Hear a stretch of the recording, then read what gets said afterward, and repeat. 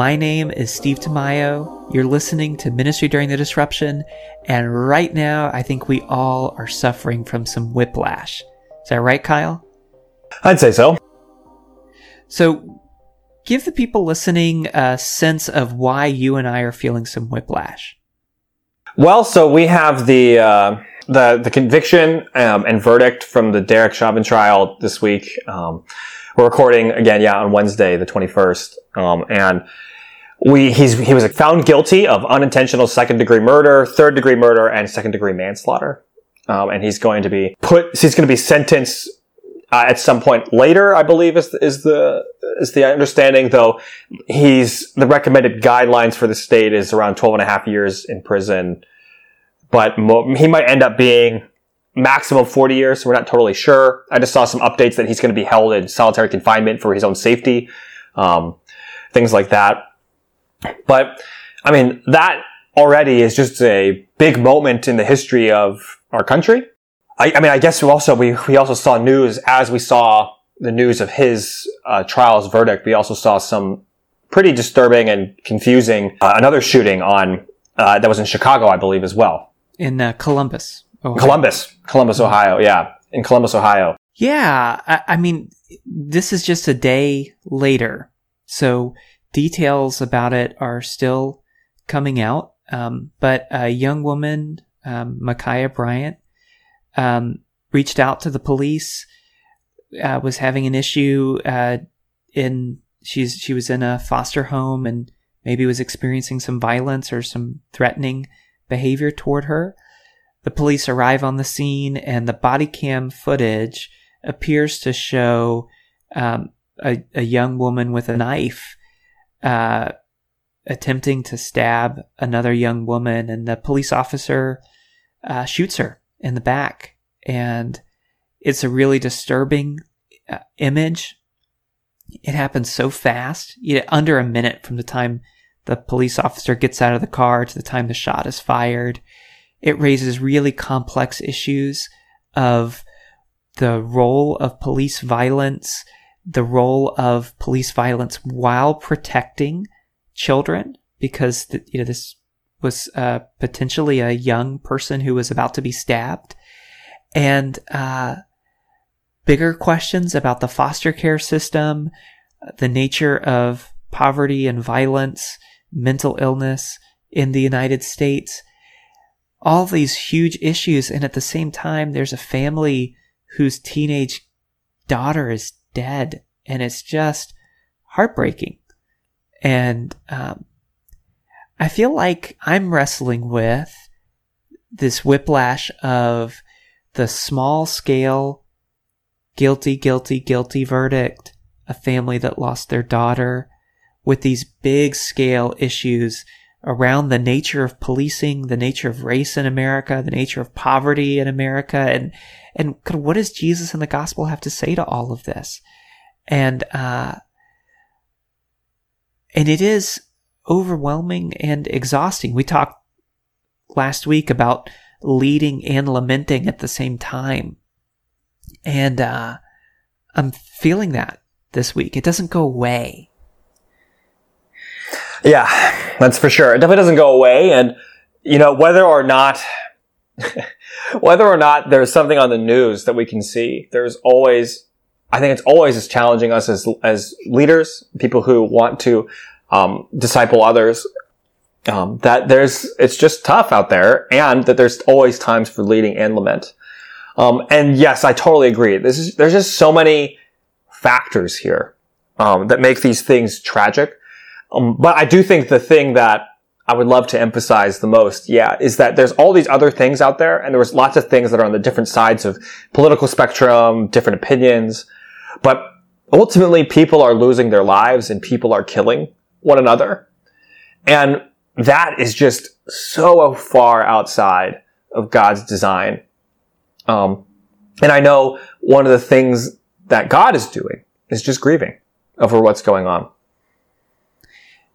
And I think there is something about, you see this in the Genesis narrative, where God looks out over the world and sees the violence that is filling it, and he grieves. And having a God who grieves, a God who laments, is so incredibly important. I think in the midst of the Derek Chauvin trial, in the midst of George Floyd's murder, there is so much joy, relief over the guilty verdict.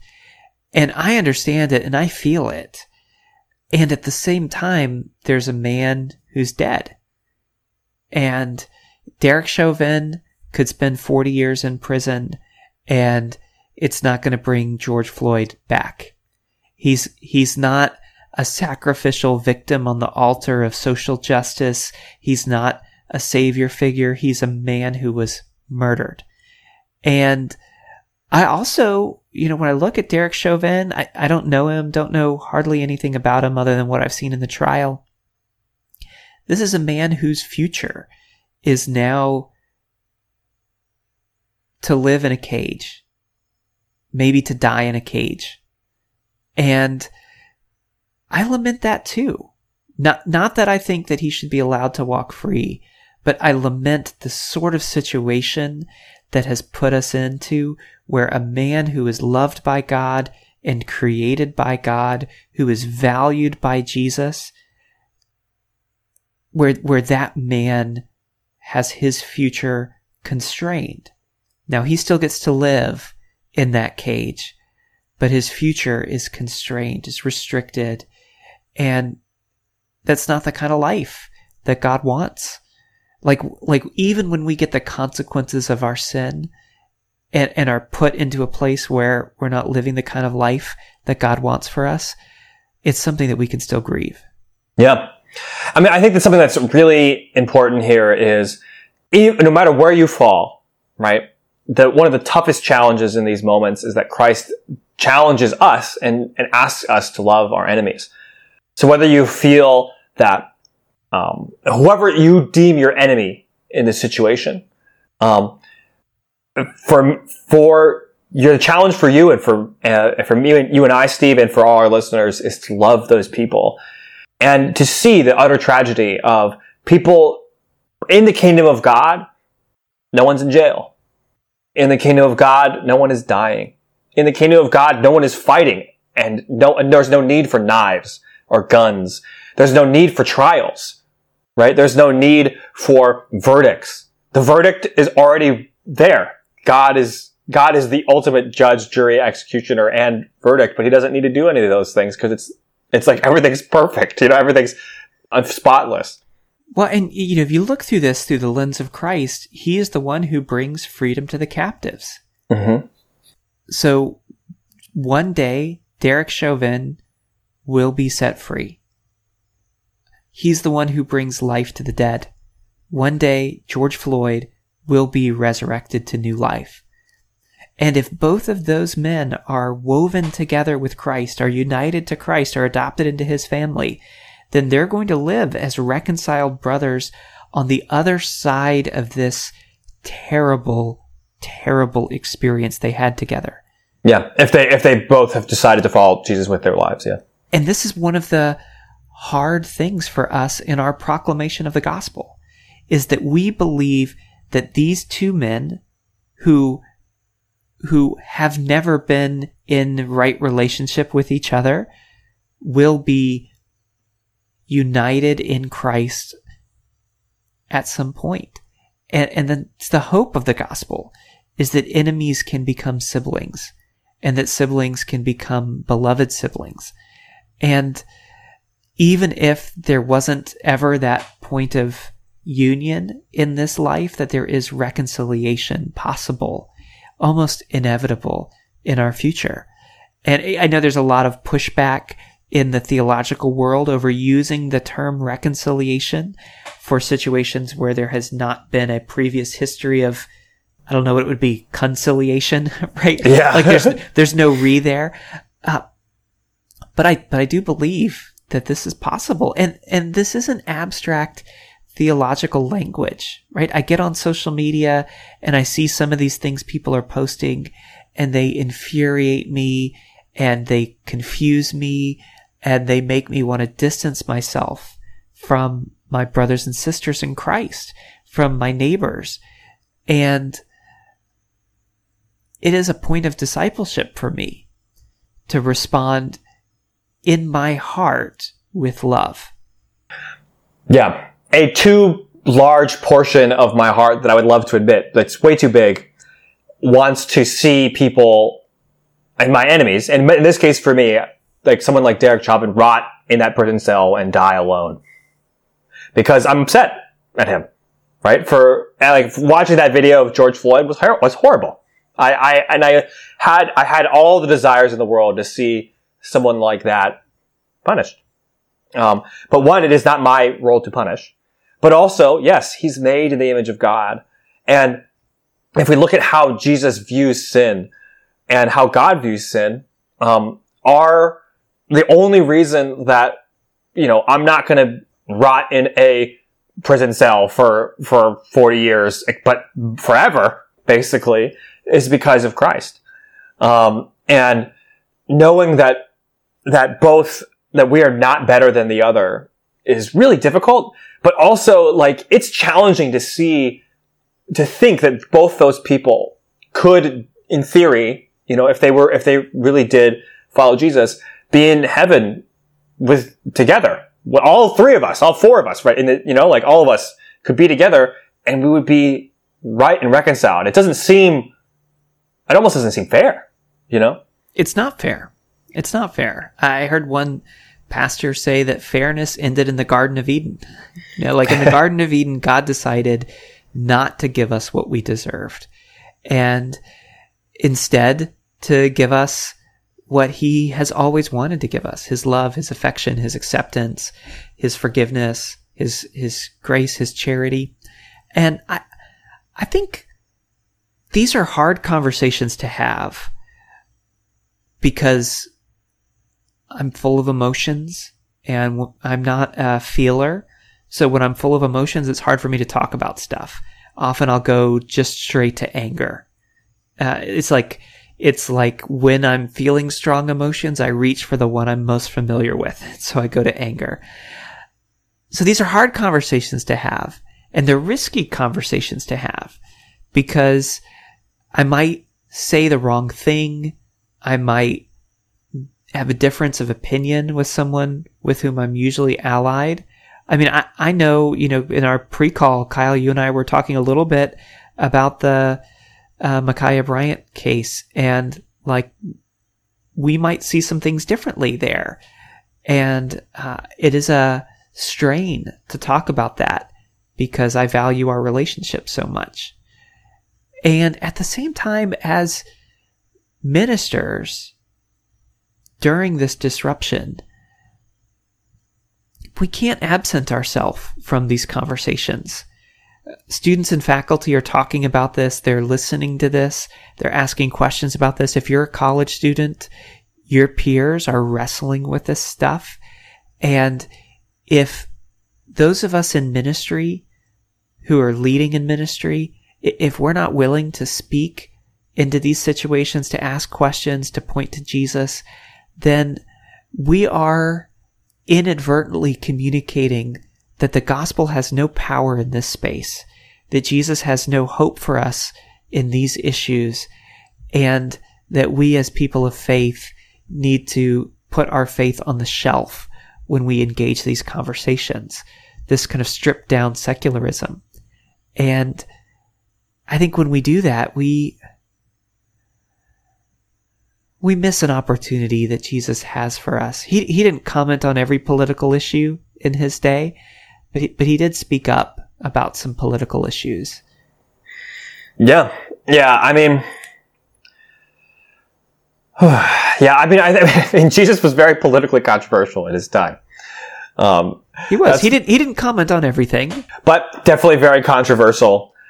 I think in light of everything going on, I don't think it's on us to have the right things to say all the time or to have all the right answers. We might not have had all the right things to say on this podcast. We certainly don't have all the answers.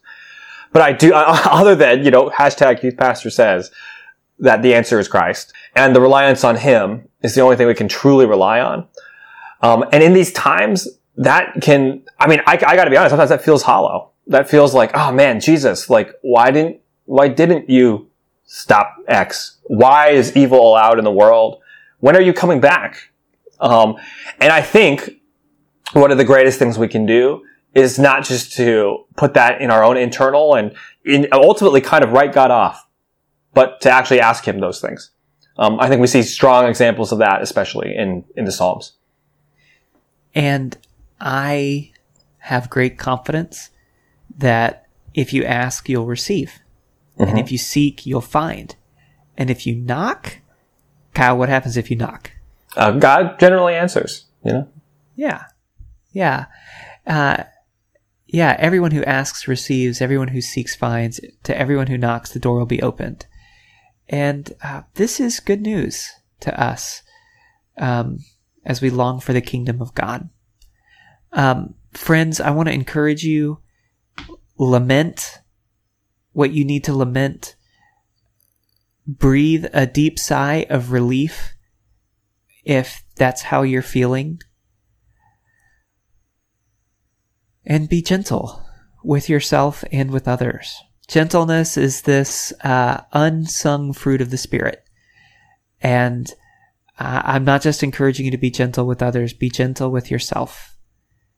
And with that, Kyle, I wonder if you would guide us in a prayer exercise as we close out our time. Yeah, let's pray, and I'll guide us through a little bit. Lord Jesus, would you bring to mind right now the questions we have, the concerns we have, the things we're confused about, the emotions we feel, all the stuff that's swirling around in our hearts and our minds and our souls. But would you bring those to the surface? And as we hold out our hands, would you place it in our hands? And Lord, as we place it, would we lift our hands to you? We give you these things. Lord, and there's things that we want to hold on to. Things that are too much for us to bear. Lord, would you take them? And would you remind us of your death on the cross, where you died for all of the things that we can't solve, for all the things that are going wrong in the world. And Lord, would you give us what you have for us? Lord, the fruit of the Spirit, your great and powerful and eternal love. Would you feel alongside us? Would you make your voice apparent? And would you give us back what we can hold?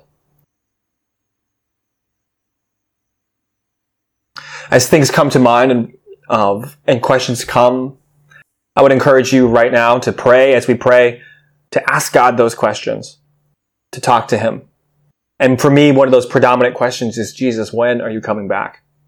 And how long do we have to wait? And then I would encourage you and I would bless you with the ability to hear through the Holy Spirit, his voice, and to hear what he says. And again, I would encourage you in our time of prayer to give God thanks for the things that you can. Confess what you can confess. And again, ask God for his kingdom to come to earth, because that is what we long for.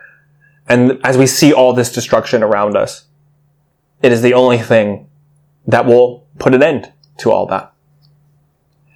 And if this little prayer exercise is helpful, I would encourage you to just listen to this section again and go through it again. Perhaps not even now, but maybe at a later time. But offer that simple exercise of offering what you have and seeing what God gives you back and asking him questions and listening for his voice. With all that being said, I bless everyone who's listening to our podcast and us as we right now with the ability to, and the capacity to control what we can, give everything else up to Christ, and to be an ambassador of Christ in our daily walk. In Jesus' name, amen.